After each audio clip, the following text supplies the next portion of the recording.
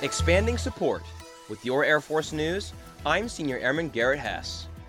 Airmen and Guardians now have access to additional help after experiencing sexual harassment. They can file a restricted or unrestricted report with the Sexual Assault Prevention and Response Office, giving access to advocacy services and referrals. It's a change that allows service members to go to one office for support in both harassment and assault cases.